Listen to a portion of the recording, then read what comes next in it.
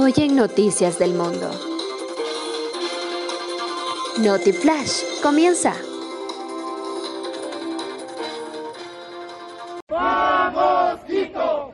¡Quito! Usó la expresión. El aplauso. Quito les aplaude. Quito les agradece a los señores consejeros del Tribunal Contencioso Electoral. Hoy nos da una clara demostración de que si hay entes de control, de que son honrados, decentes, y que no se han permitido que se compre sus conciencias. Por tal razón, Quito les dice, gracias, hicieron justicia, pero también queremos decirles al resto de entidades públicas, está este momento calentada las calles. ¡Ojo! No vamos a permitir más corrupción en Quito y en Pichincha. No vamos a permitir más corrupción en todo el país. Si Quito es conocida como Quito Luz de América, hoy se prende la luz para que siga por el resto del país. Juez concede medidas cautelares a favor de Jorge Yunda y suspende la remoción hasta que la Corte Provincial resuelva la acción de protección. Jorge Yunda anunció en sus redes sociales sobre este nuevo dictamen a su favor.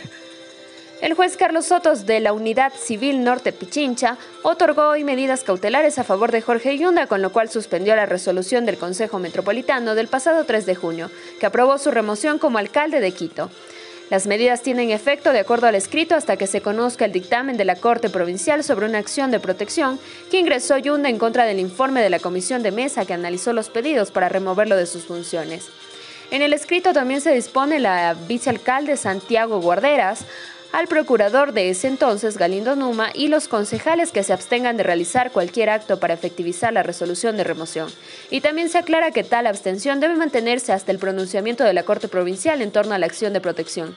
Además, en el documento, el juez Soto sostiene que como consecuencia de las medidas cautelares emitidas, que mantienen en el cargo de alcalde a Jorge Yunda, se deberá proceder para los efectos de entrega de información y de claves correspondientes al municipio de Quito, conforme a la normativa pertinente para el efecto.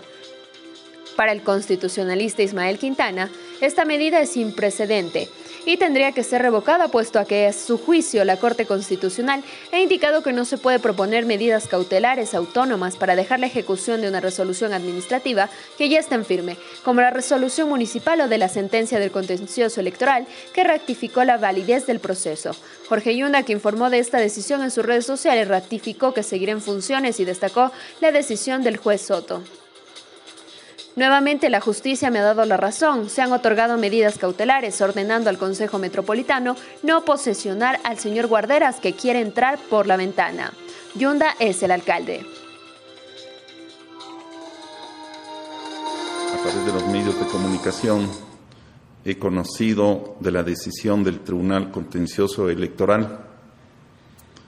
Esperaré a que oficialmente se notifique aquella decisión. Entiendo que, tal como lo han señalado los medios de comunicación, esa decisión se comunicará al Consejo Metropolitano a través de la Secretaría General, una vez que esté ejecutoriada la decisión, y a partir de ese momento oficialmente asumiré la titularidad de la alcaldía del Distrito Metropolitano de Quito. En ninguna parte se establece que se ha suspendido ningún efecto, ningún procedimiento, ni que se ha dejado sin efecto la decisión del Consejo Metropolitano. Por consiguiente, son dos cosas totalmente distintas y la autoridad que ya no es alcalde, que eso hay que tenerlo claro, la decisión de remoción del Consejo ha quedado totalmente firme. Ya no existe ni siquiera un alcalde removido, sino que tenemos un exalcalde.